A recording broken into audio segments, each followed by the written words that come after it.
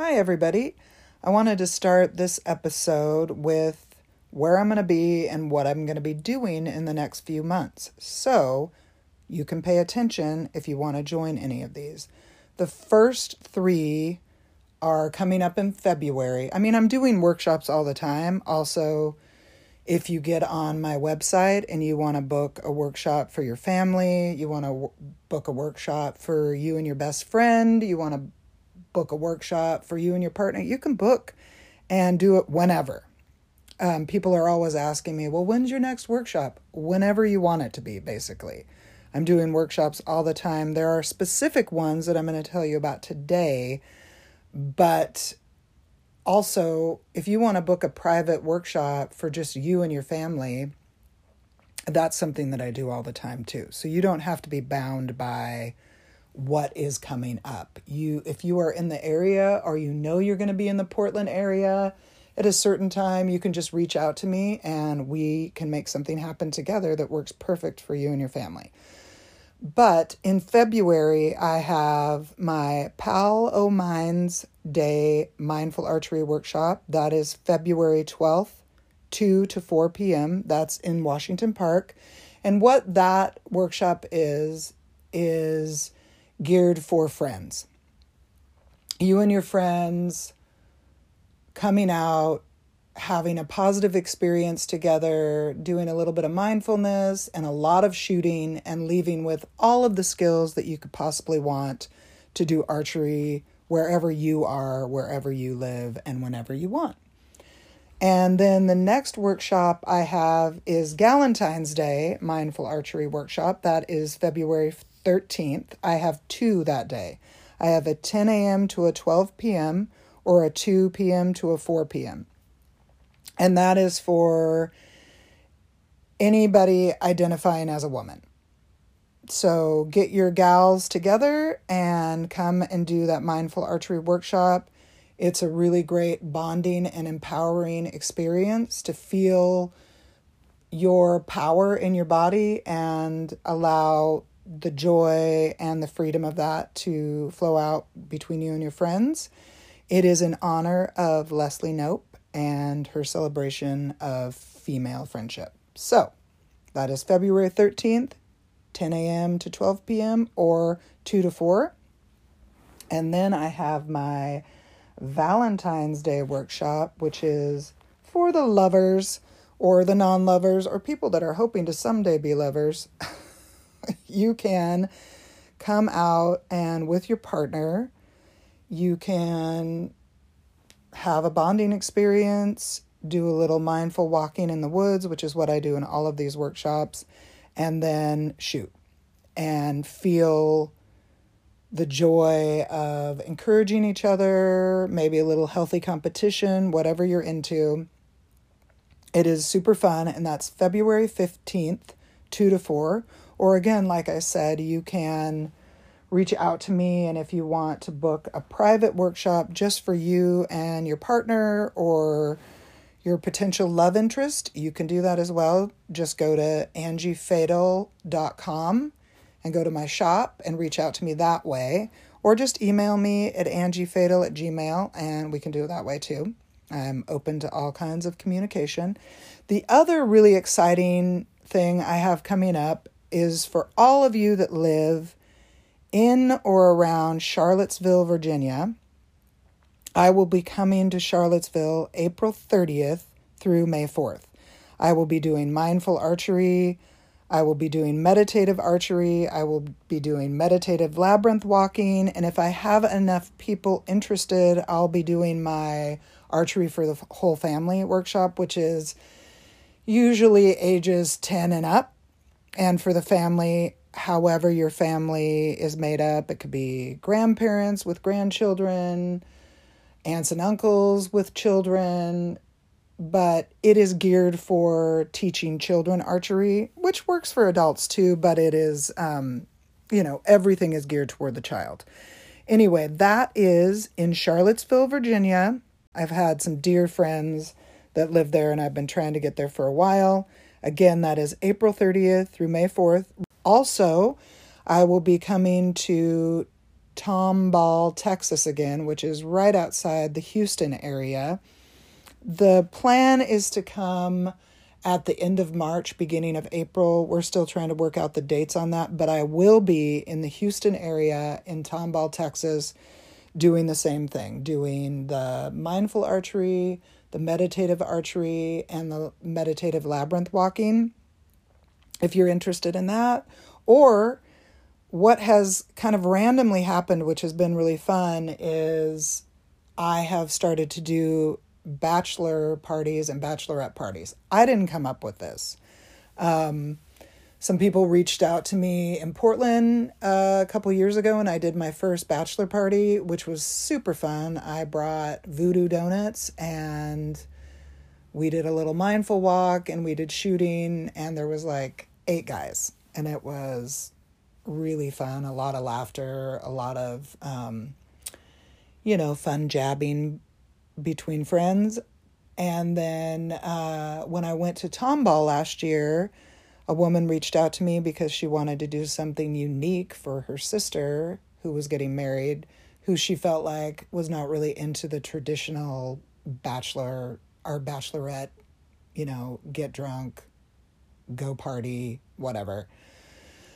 Which, if you're into that, that's fine. She was like, that's not really my sister. I want to do something different for my sister. So I think I had 6 to 8 women at that time too, and it was so fun. We just laughed our asses off and shot, and so that's an option too. Something that a lot of people don't know is I also do corporate team building workshops, which is you can pick between the different things that I have, the mindful, the meditative, and the labyrinth.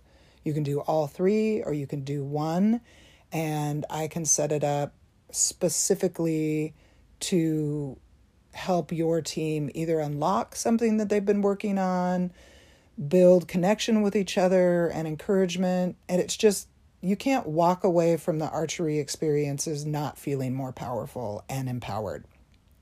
So those are the things that I have coming up on the horizon. One other thing that's in the works for those of you in the UK, I'm working with a friend, Pippa Gordon, to bring these workshops to the UK possibly this summer. So just keep paying attention to that. I'm very excited. I tried to do these workshops, went to the UK and to the Netherlands, and I was just going to bring like a bow to be able to teach my friends, just have a good time and teach them a little bit of archery while I was there. And it never ended up working out because I was a little bit afraid of bringing my equipment. Probably wouldn't have worked in my carry-on. So I didn't really know how to navigate that. And now I've traveled so much with my equipment, I know how to navigate it. But I am very excited about the possibility of bringing this to the UK. So please stay tuned for that. And thank you for listening. And there is a lot more to come in this episode.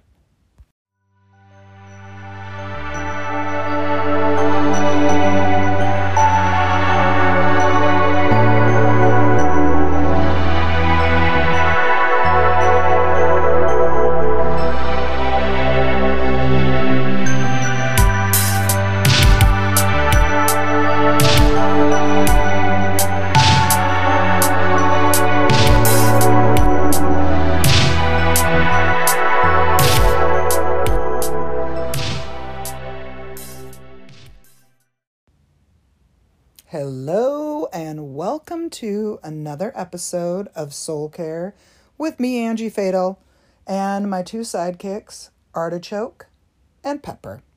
They are right now lounging in their bed, but I'm sure at some point, like in most of my episodes, you will hear them either scratching themselves or barking at somebody walking by. So stay tuned for that exciting bit. Today I wanted to talk about who I am and what I do. I think that's something that I could definitely improve on. is letting people know who I am, especially as a business owner. Talking about myself. I mean, isn't that pretty much what this whole podcast is me talking about myself and talking to my friends about themselves? Anyway, but for somebody that talks a lot about my own emotional intelligence journey, my own journey with trauma, my own journey at trying to live as a fully functioning human being in the world, I don't talk a lot about what I do and what it is. And I think that's kind of strange because when I went into spiritual direction, which is what I do and what I got my degree in pretty much, I had no idea what it was. And I remember getting on the internet. So this is like probably 14 years ago now. I looked it up on the internet. I think I called it spiritual direction. Who knows what I even called it. And all of this weird stuff came up, like it was, they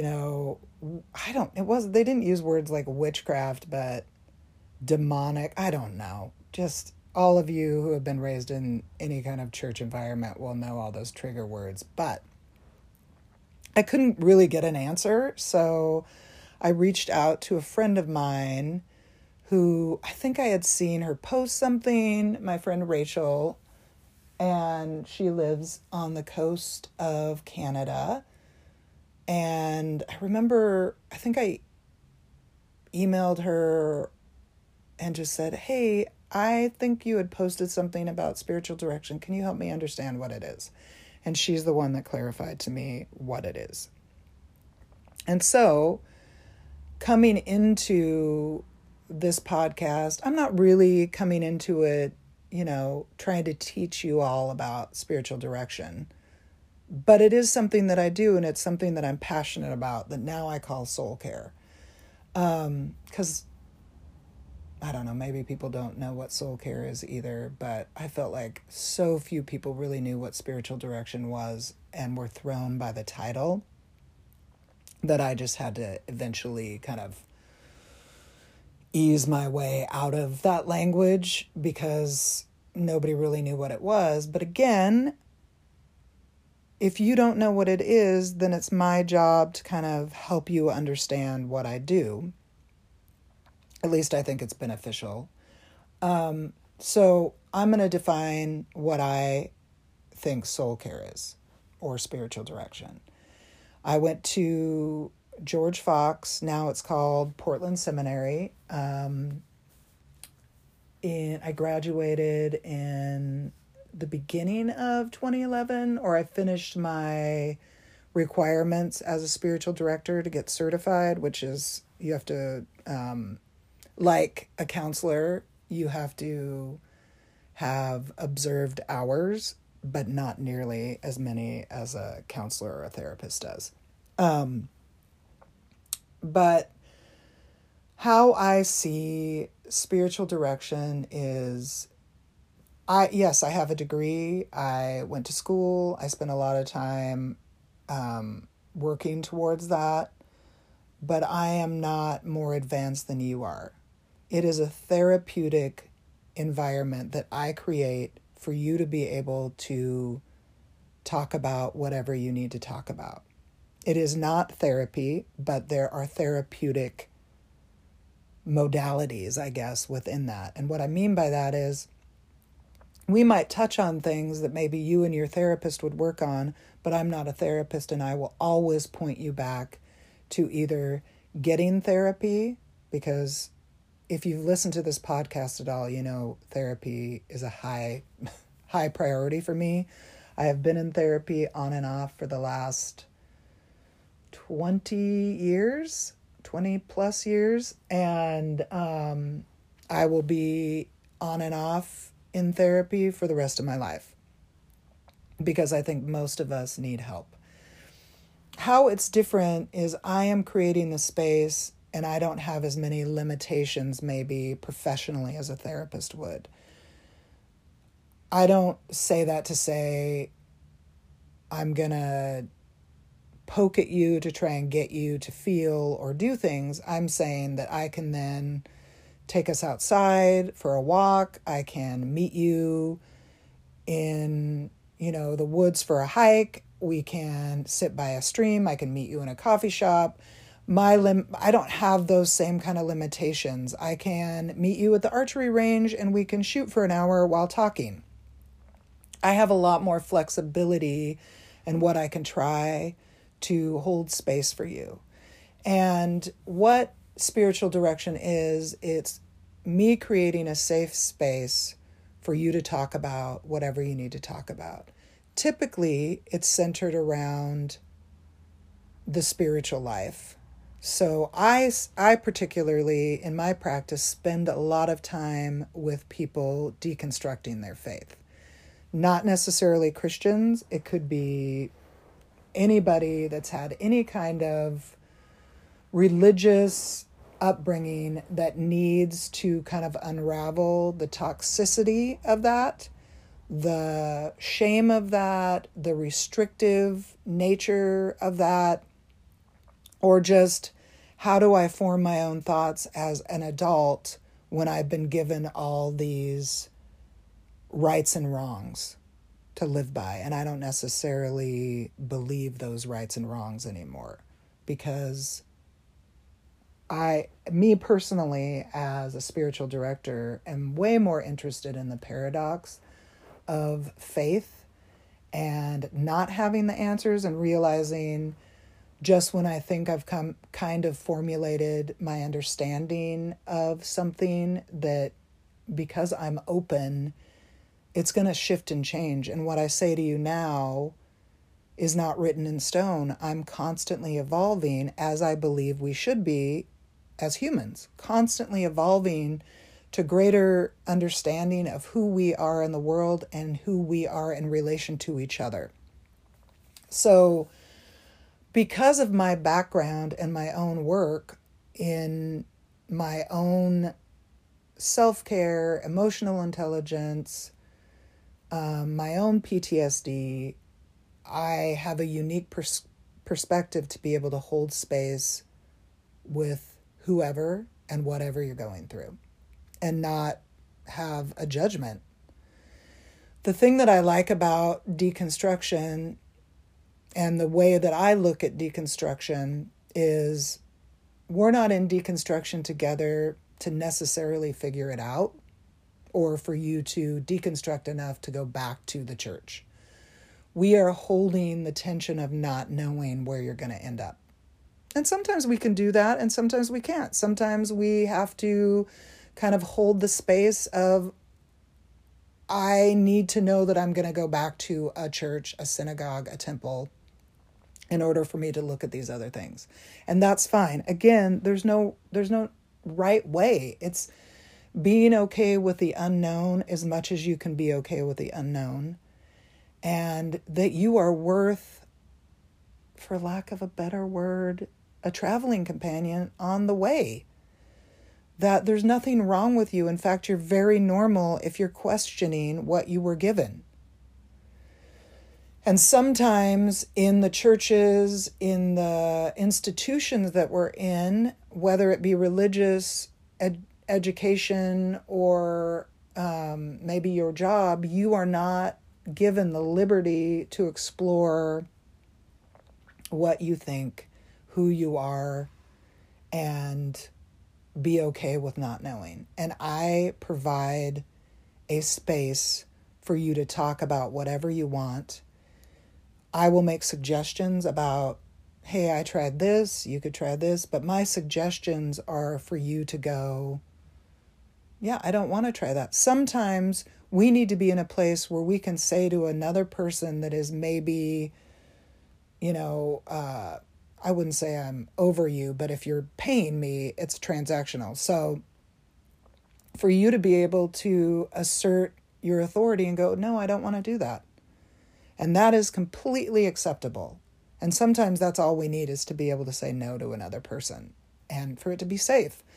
So That's what I do. I meet with people all over the world. I meet with people face to face. I have a client that, as much as we can, they love to be outdoors. And so I meet with her and we walk in the woods and we talk the whole time.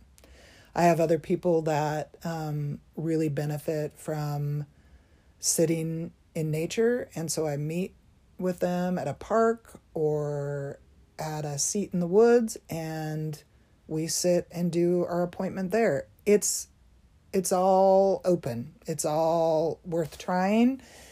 And whatever helps you to be in that place where you can be more vulnerable, within reason, I'm willing to try. There are restrictions to that with people that don't live in my area. I had a client for many years that lived in rural Canada, and we met on the phone. We tried, FaceTime or one of those apps for a while, but it was just, it was buffering all the time, so the phone worked the best. So some people prefer to not see the person they're talking to. Some people have a really difficult time engaging if they don't see the person face to face, or at least, technology face to face. I've met with somebody in Australia, was 19 hours difference, and we made it work. I've met with somebody in Hawaii. I meet with people all over the place. So you don't have to be restricted to place. We don't have to live in the same town for me to meet with you, for us to establish intimacy and vulnerability with each other in order for you to feel safe and confident to say whatever you need to say and for me to hold that space for you. I meet with a spiritual director. How can I tell you, hey, you should do this because it's really meaningful and it's helpful to wherever you're at, find a spiritual practice that works for you. Now, I'm going to backtrack. So how can I ask you to do that if I'm not willing to do it and I don't have a high value on it? Again, I find it very valuable to meet with a spiritual director. I've met with the same spiritual director now, I think, for almost 9 years. You all know that listen to this that I'm terrible with dates. Anyway, it's been a long time. Now, we don't meet every week. We meet sometimes in the past we've met once a month. Sometimes we've met every 6 months. It depends on where I'm at in my life, how often I can meet with her.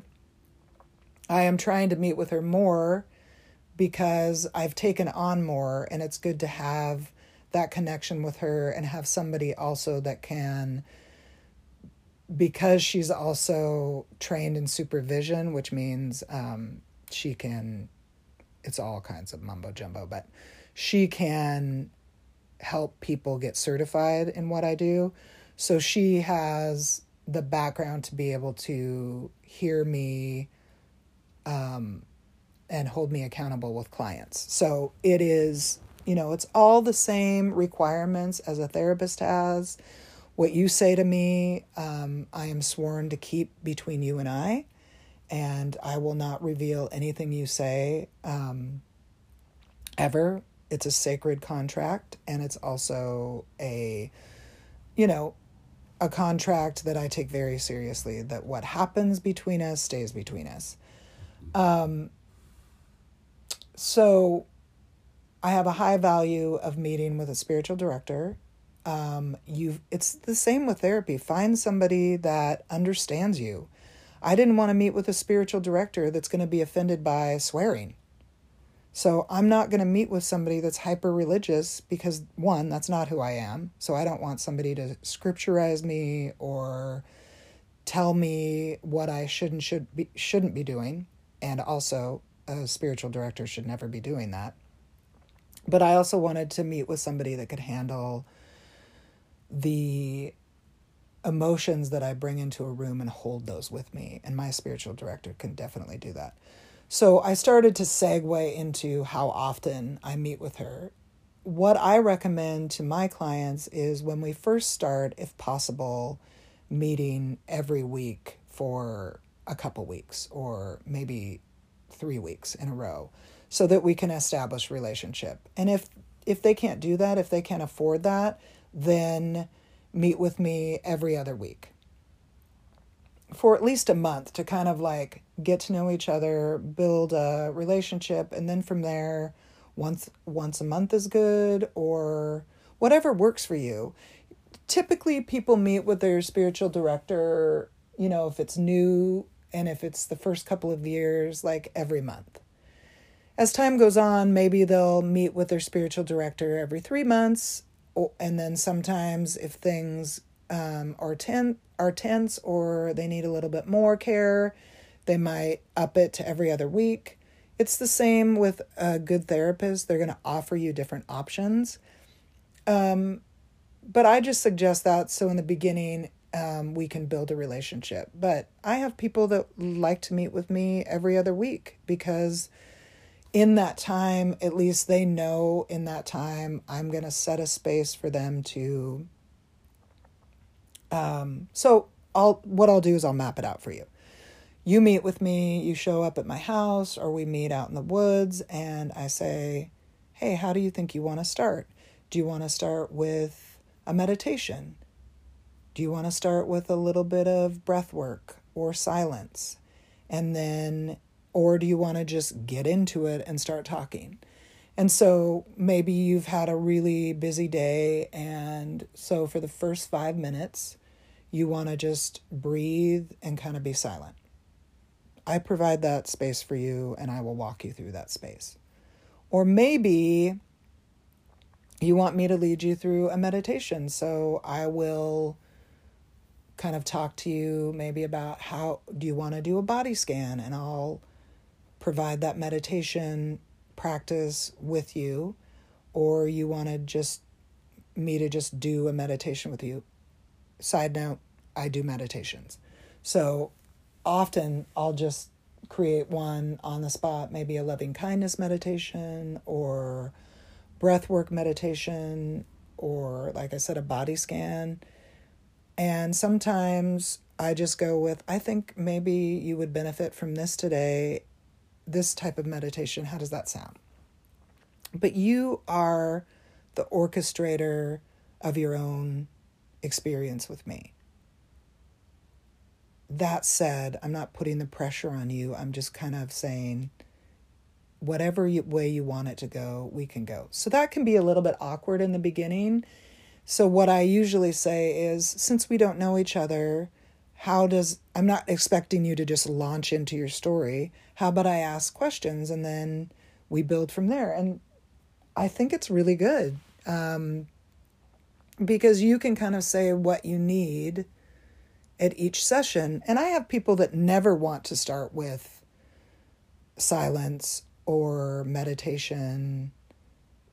They want to immediately start talking. So anything goes, and I create the space for anything to go.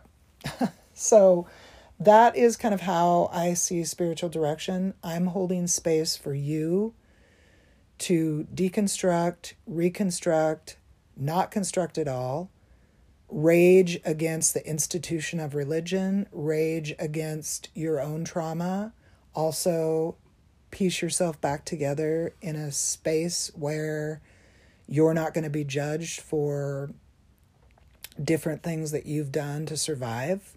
Because who am I to judge? I've done so many things that maybe weren't, now I see, maybe that wasn't the best thing for me, but that's what I knew how to do. And so it was, the only thing that I could do at the time to kind of hold myself together until I could get A, therapy, B, do some mindfulness or learn some meditation or whatever. But I am not afraid to hold that space with you. And in fact, it is a privilege for me to hold that space with my clients. So that is spiritual direction. And you might be wondering, well, what does that have to do with archery? And I think I've told this story before, maybe not on the podcast, but definitely on my IGTV video thing. If you don't know what that is, it's the videos that you can do through Instagram. And I had wanted to do archery my entire life. I mean, so desperately. Think I saw the movie Ivanhoe when I was probably maybe 7 or 8. It's an old movie, and now I think I want to watch that tonight if I can even find it. I don't even know if it's possible. So this movie is about Ivanhoe. I think Ivanhoe is kind of like a Robin Hood character, but he has a bow. Pretty sure he had a bow and arrow. And I was like, what is this? This is amazing. I even, all you people out there, wrote a song to Ivanhoe. Pretty sure that is the first song I ever wrote down. I was making up songs all the time because I've been singing, loving singing since I was old enough to talk. And I started talking pretty early. But I fell in love with Ivanhoe. Now I'm a little embarrassed too because I have no idea what he was like. Anyways, probably total patriarchal bullshit. But anyways, something came alive in me. I loved the movie. Totally whisked away into the medieval stuff and archery, and I wrote my first song to Ivanhoe. Have no idea what happened to that song, and do not remember it, or you better bet I would sing it to you right here, right now, because I am not embarrassed. Anyway, I grew up in a small town full of hunters and loggers and people doing outside stuff all the time, but never had exposure to... We're going to pause because my neighbors... No, we're just going to deal with my neighbor bringing their trash back. Anyway, never had exposure to archery, but always wanted to do it. Even went to a few summer camps where I got to do rappelling and whitewater rafting, but never archery. I didn't do Girl Scouts or anything like that, so that makes sense. But when now it's probably 9.5 years ago, I talked about it all the time. Every time a movie would come on where somebody would be doing archery, I would be like, oh my God, I have always wanted to do that. Any cartoon, it didn't matter. I would be like, Todd, I want to do that so bad. But I had no idea how somebody does it. Now it's much easier. I mean, it could be, I think it's easier because I do it and so I see it everywhere. But I think it is easier. It's more out into the world. There's more shops where you can go in and shoot in an indoor range or take lessons. But I didn't even know how to do it or how to begin.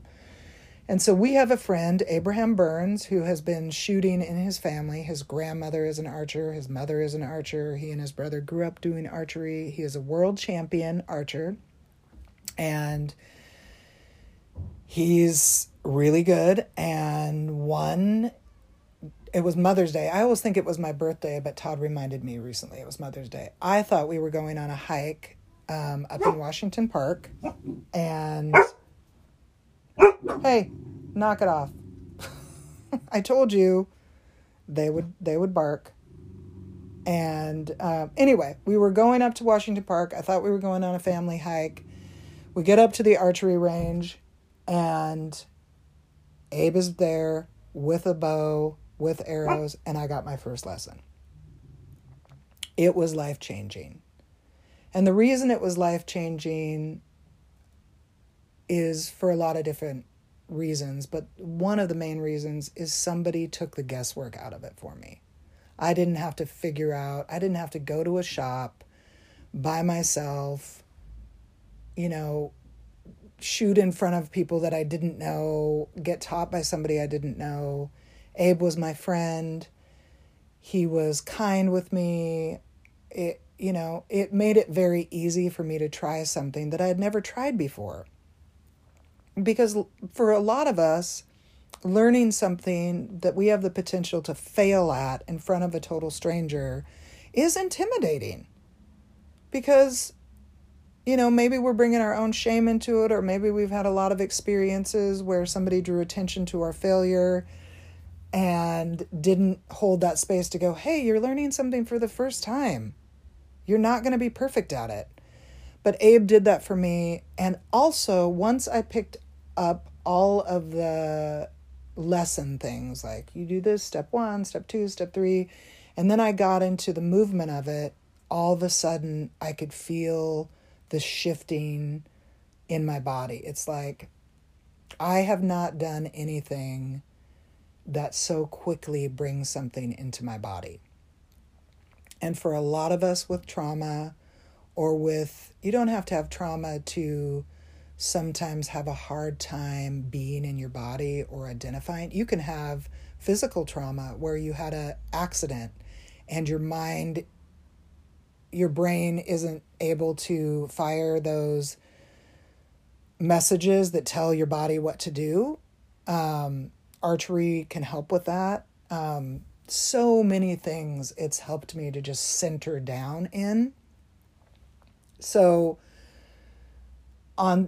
very quickly I realized I wanted to teach anybody that I knew that wanted to do it, because if it was inaccessible to me, I didn't want anybody else to feel like it wasn't accessible to them. And that's I've learned over the years, that's kind of who I am. I don't want things to be elitist. When I wanted to learn how to roast coffee so bad for years and years and years, and I couldn't figure out how to do it, who to teach me, because it was a male-dominated boys' club in Portland. And I finally got an opportunity to work at a coffee shop when the kids were in grade school. And so this is probably right before I went to school. And one of the stipulations I said when I got the job, because we knew the person that was managing it, I really want to learn how to roast coffee. If I work here, can I learn how to roast coffee? Well, it was male dominant. They said yes, and then none of the men would teach me. A guy starts working with me 5 years, or no, I didn't work that long. A couple years after I got hired, and he immediately gets taught because he's a guy. And I was like, this is bullshit. I am willing, I am capable, I am able. And so we got a female manager, and she made sure I got taught how to do it. And then I became one of the roasters. So once I learned how to do it, and then I learned how to do it on a popcorn popper, I was like, who in my community wants to learn how to roast coffee? I will teach you.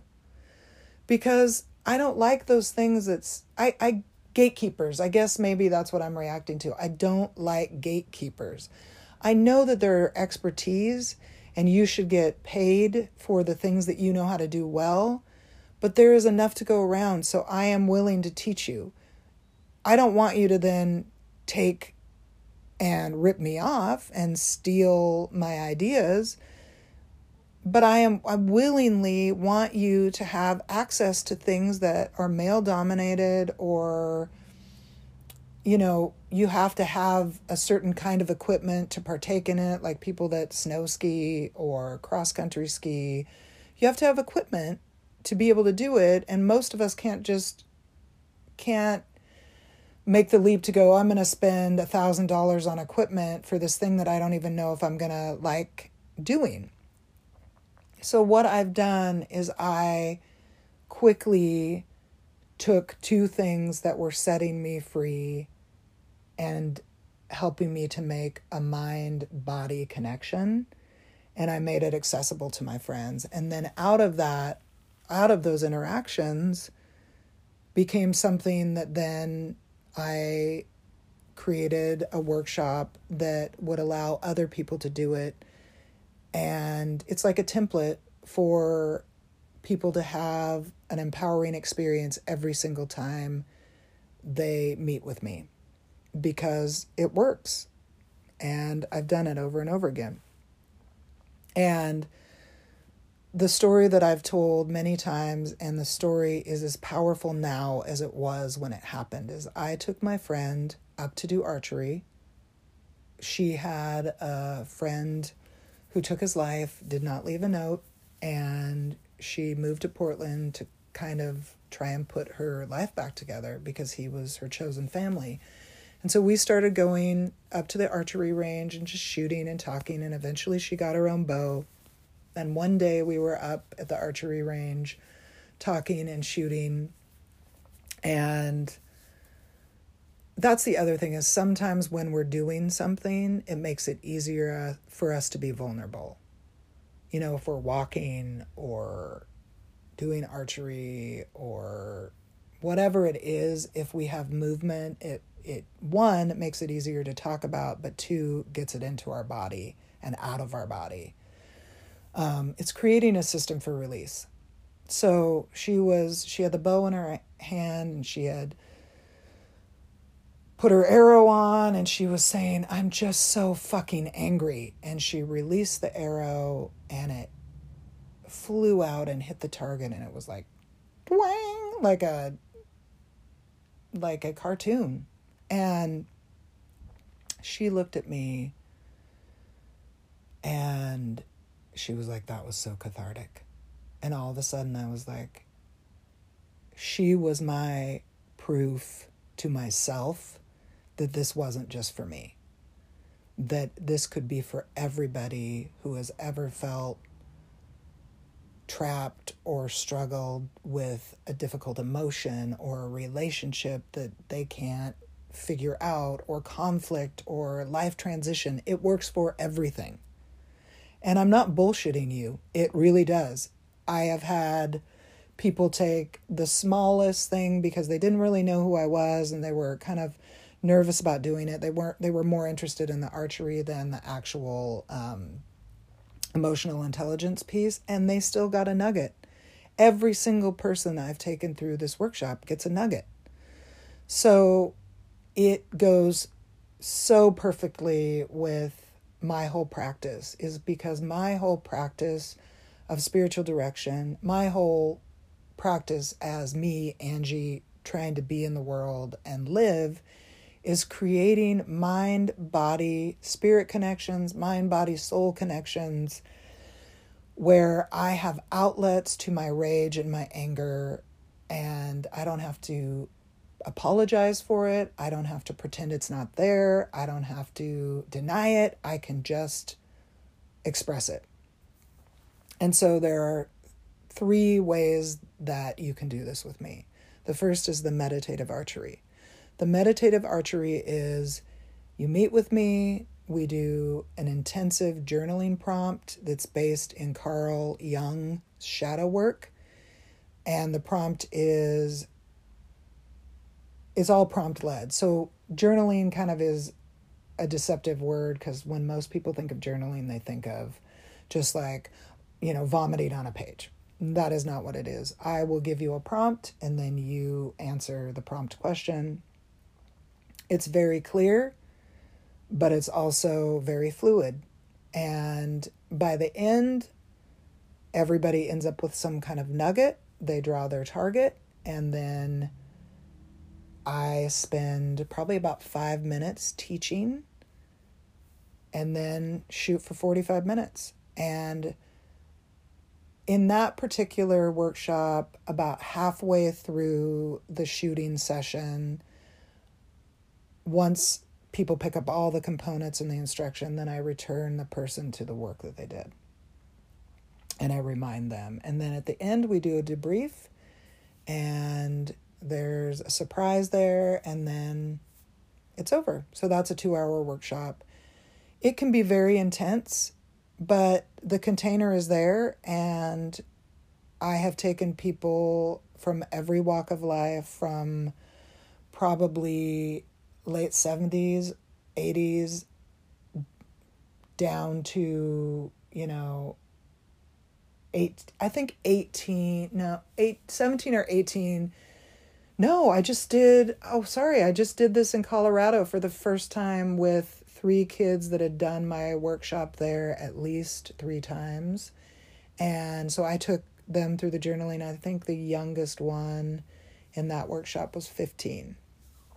And then, so that's the meditative. And then the mindful is, you meet with me, I give you basic mindful instruction, how I see mindfulness, how I believe mindfulness benefits us. And then we do a walk in the woods.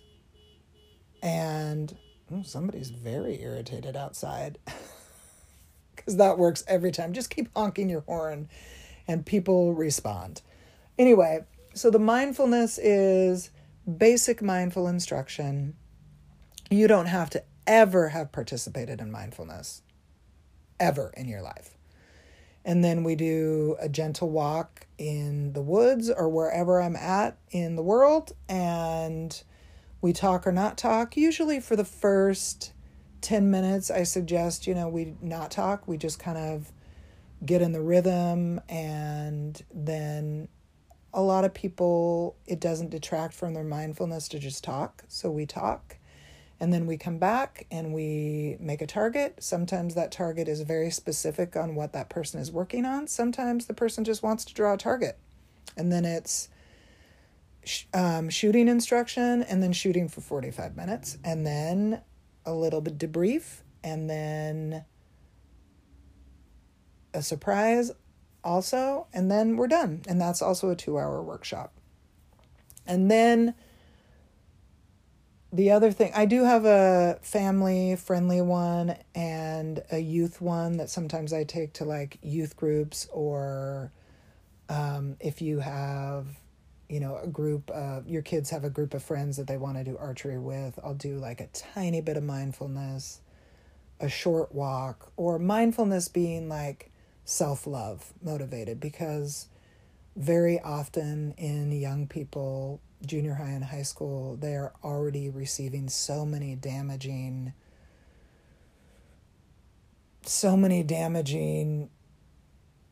slashes at their character. They've already been bullied. They've had destructive friendship relationships. And so the mindfulness that I'm focusing on there is, here's what you've been told, but here's the truth about who you are. You are worth loving. No matter what your group of friends told you, no matter what that bully communicated you, no matter how hard school is, that's not a reflection on the truth of who you are as a person. So I bring that in. And then also with the archery for the whole family, it's a small mindful piece like that to just kind of center us. And then those workshops are an hour and a half, because I have learned the attention span when you have either varying ages, like from 10 to 30 or from 10 to 18, and you're teaching a lot of different ages, it's just an hour and a half works the best. And then the last thing that I have that I've been doing for a few years now is my husband and I built our own labyrinth, and it's amazing and super portable. And so I bring that with me. I set it up somewhere in a park or out in the woods, whatever we have access to in the place that I'm in. And then I do the journaling, like I talked about with the meditative archery. I do that same journaling for the labyrinth. And then I talk a little bit about different ways to engage the labyrinth. And then the person walks the labyrinth for however long they want. And then at the end of that, there's again a debrief and a little surprise. And then it's done. So that one's 2 hours too. So those are the things that I do. And I know that sometimes it's complicated, because when you do something, of course you think it's awesome. If you didn't think it was awesome, what the hell are you doing it for? I mean, maybe you should stop if you don't think it's awesome. I do these things myself. I'm not saying to you, just like I said with the spiritual director, I am meeting it with a spiritual director because I find value in it. It has created a space for me to be fully honest with another person about the difficulties in my spiritual life or the things I'm trying to create for myself, more openness, more not having to have the answer. And the same with these workshops. I'm not telling you they're empowering and then that's it. I am participating in it. I have had to take so many things to that journaling that I could not get to in therapy or in myself. I have had deep betrayals by friends that I was able to go up to the archery range, take myself through the journaling work, and unlock something that I had not been able to unlock. So I'll give you an example of that, because as you know, I'm a strong believer in my own personal vulnerability and how that potentially can help you get at your own vulnerability. I had a deep betrayal from a friend. I had agreed to take his college class through the archery workshop. The school didn't have enough money to pay what I'm worth. And it was, this is a few years ago. So I was like, I'm willing to work with you. I think it's really important. It's hugely empowering and releasing. And so I created a whole workshop specifically for his adjunct, or no, what is it called? Anyway, the college group that was meeting together and would be meeting together for maybe 2 years or 4 years or whatever. 16 people. And he was able to pay me, but like not even half of what I would be worth. And so he said, because we can't pay you what you're worth, how about I bring somebody to film it? We have a drone. They can take amazing footage, and then you'll get something that you wouldn't probably be able to get. And I was like, oh my gosh, that would be amazing. So I did the workshop. I created space for 16 people to engage in the journaling and to learn archery. And it was amazing. And it was a beautiful day. And, it's not easy to kind of hold. Normally, 10 people is my limit for a workshop like that. So I was pushing what I could do. And we had talked about that it would be slightly different than what I normally do, because I normally don't take 16 people at a time. Anyway, but it's, for me, inside, it's a little bit chaotic to kind of hold that space. But when I was teaching everybody the archery, all of a sudden I realized I hadn't seen anybody taking pictures or video or anything. And so I went to him and I was like, hey, I don't see somebody. Where's the person that's going to take video? Oh, she's not here yet. It's totally going to happen. And then I'm deep in teaching 16 people archery. Luckily, there were one person that had done archery before, so I did get some help, and that was awesome. Now I've learned how to, because that was many years ago, now I've learned how to kind of hold that space for that many people. But back then I needed some support. But somebody shows up, they're taking drone footage, everything. I'm doing the debriefing at the end, and all of a sudden I realize that the person videoing is gone. So I go to my friend and I'm like, hey, that was kind of weird. I didn't get interviewed. I don't even think she got any footage of me. How's that going to work for the video process? Oh, don't worry. I'll take care of it. It'll be great. So I don't hear anything. I never hear back about any video footage. I even wrote him and said, hey, can I get that footage? Because my husband and my son would be able to turn it into something for me. Nothing. So I'm at work one day. This is when I was tax season working for my in-laws. And all of a sudden my phone's blowing up. My sister, my friend Tamra, my friend Molly, everybody's going, hey, have you seen that video of your workshop? Because you're not even in the video. And it was an advertisement for this school. I won't go into who it was. You can figure it out. I was completely erased from my workshop. And in fact, worse than that, it made it look like this friend that I had helped created this opportunity for his class to do this thing, and there wasn't even a person, me, leading it. I was devastated. I wasn't even mentioned. So they're using the video to advertise for the school. It's beautiful. I mean, the drone is going over the trees of Washington Park. You can see us down below shooting. I briefly, like, the camera scans me, but nobody knows I'm teaching. Nobody knows who I am. And in the the paragraph that talks about what it was, he's mentioned, and my workshop's not even mentioned. And my friends are like, what the fuck?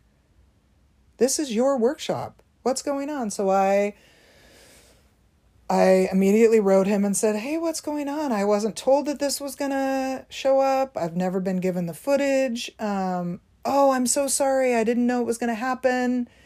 It surprised me too. I'll link it to you.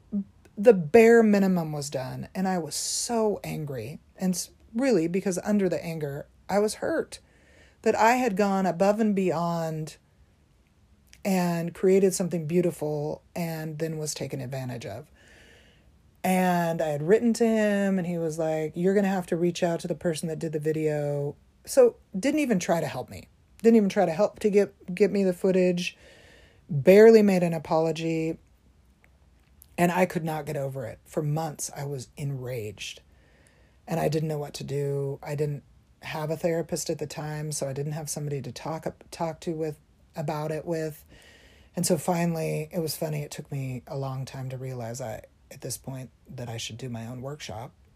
But anyway, I took myself up to the archery range and I took myself through the journaling.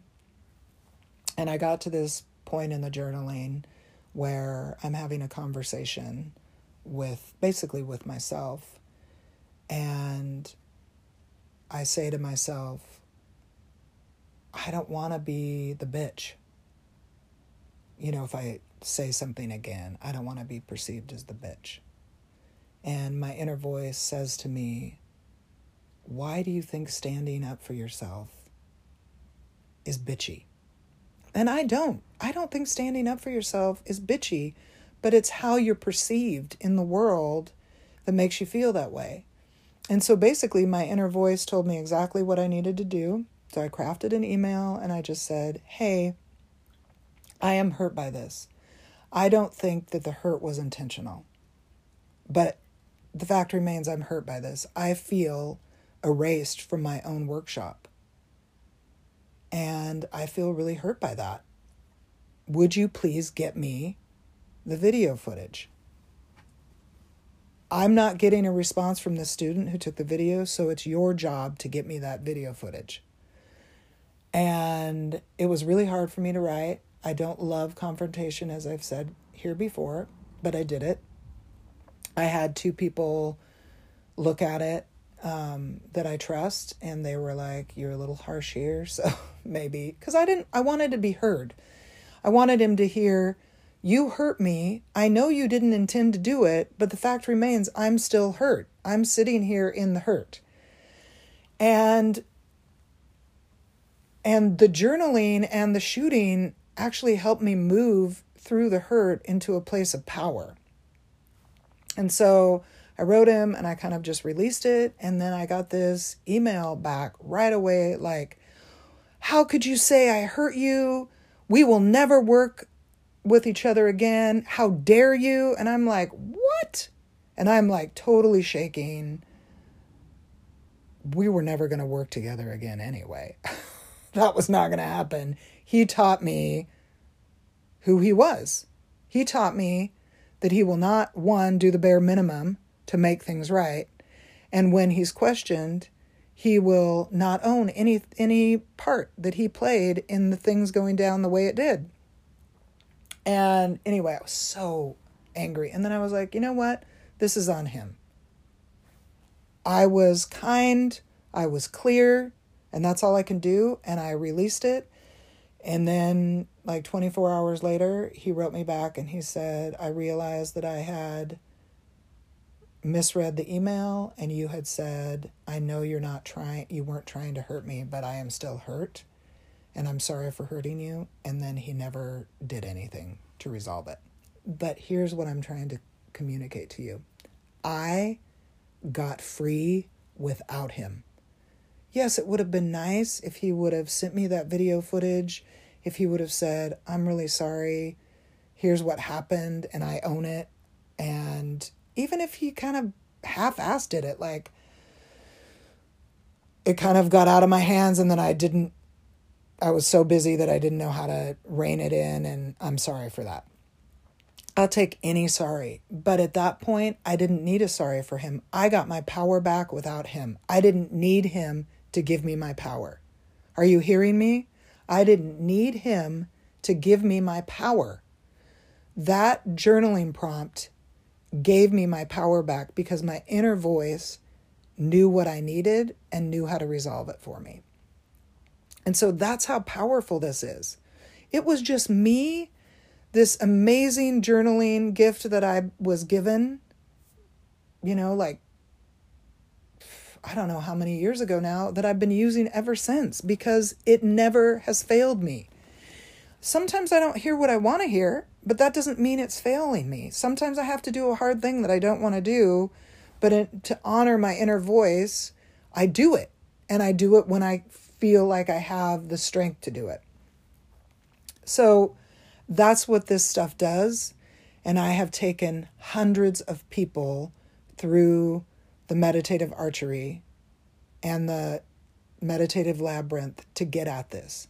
This journaling technique is also from a 3-day workshop that I do. If you're interested in that, you can reach out to me because I have been working on a way to do that both in the physical in Portland and through whatever you call it, through, technology, I guess. So that's what I want to leave you with, is just this knowledge that there are tools that, yes, I completely believe in therapy. Like I said, I'll be doing therapy on and off for the rest of my life.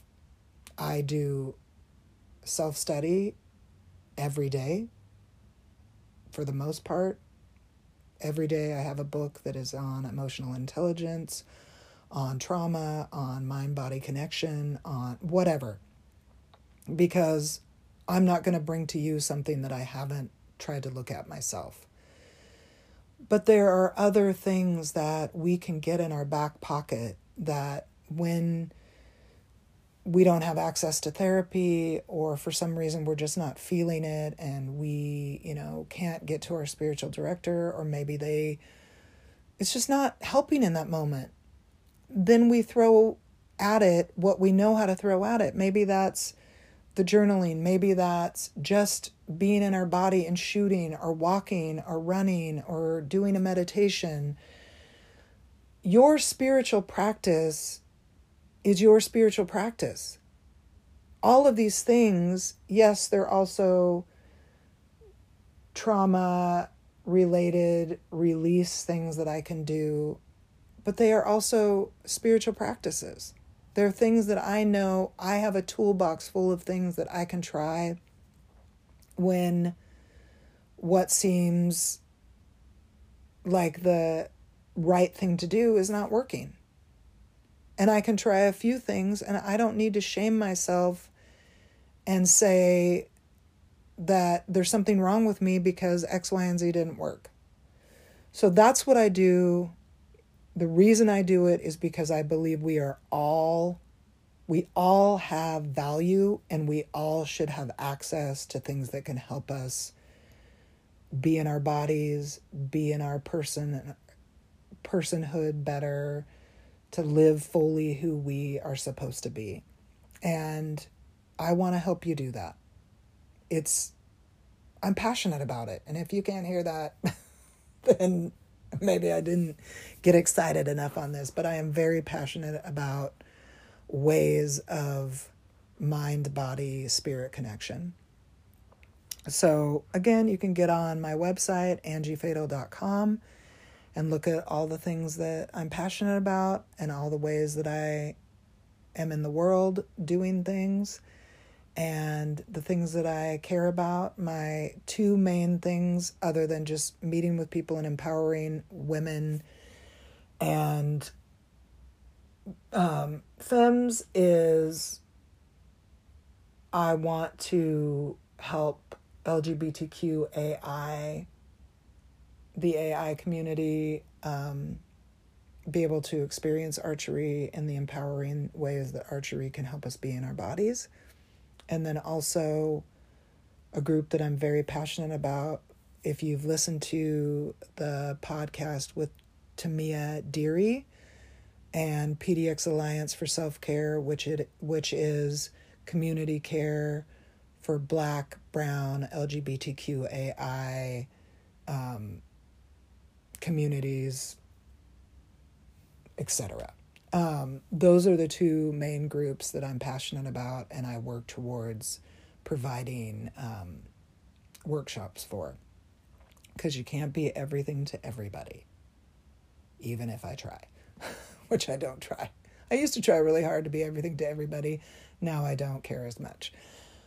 So thank you for listening. I appreciate every listen, every like, every share. Please leave a review. It's important. I mean, the world is running on reviews now. So if you like what you hear, please, if you're listening on Apple, you scroll down, you get on Soul Care with Angie Fatal. You scroll down and it'll give you the option to put however many stars, I think 5 stars. And then right under that, you can leave a review. And I really appreciate it. And please subscribe. Remember who you are. You are worth knowing. You are worth loving. You are worth being in this world. And I'll see you next week. Bye.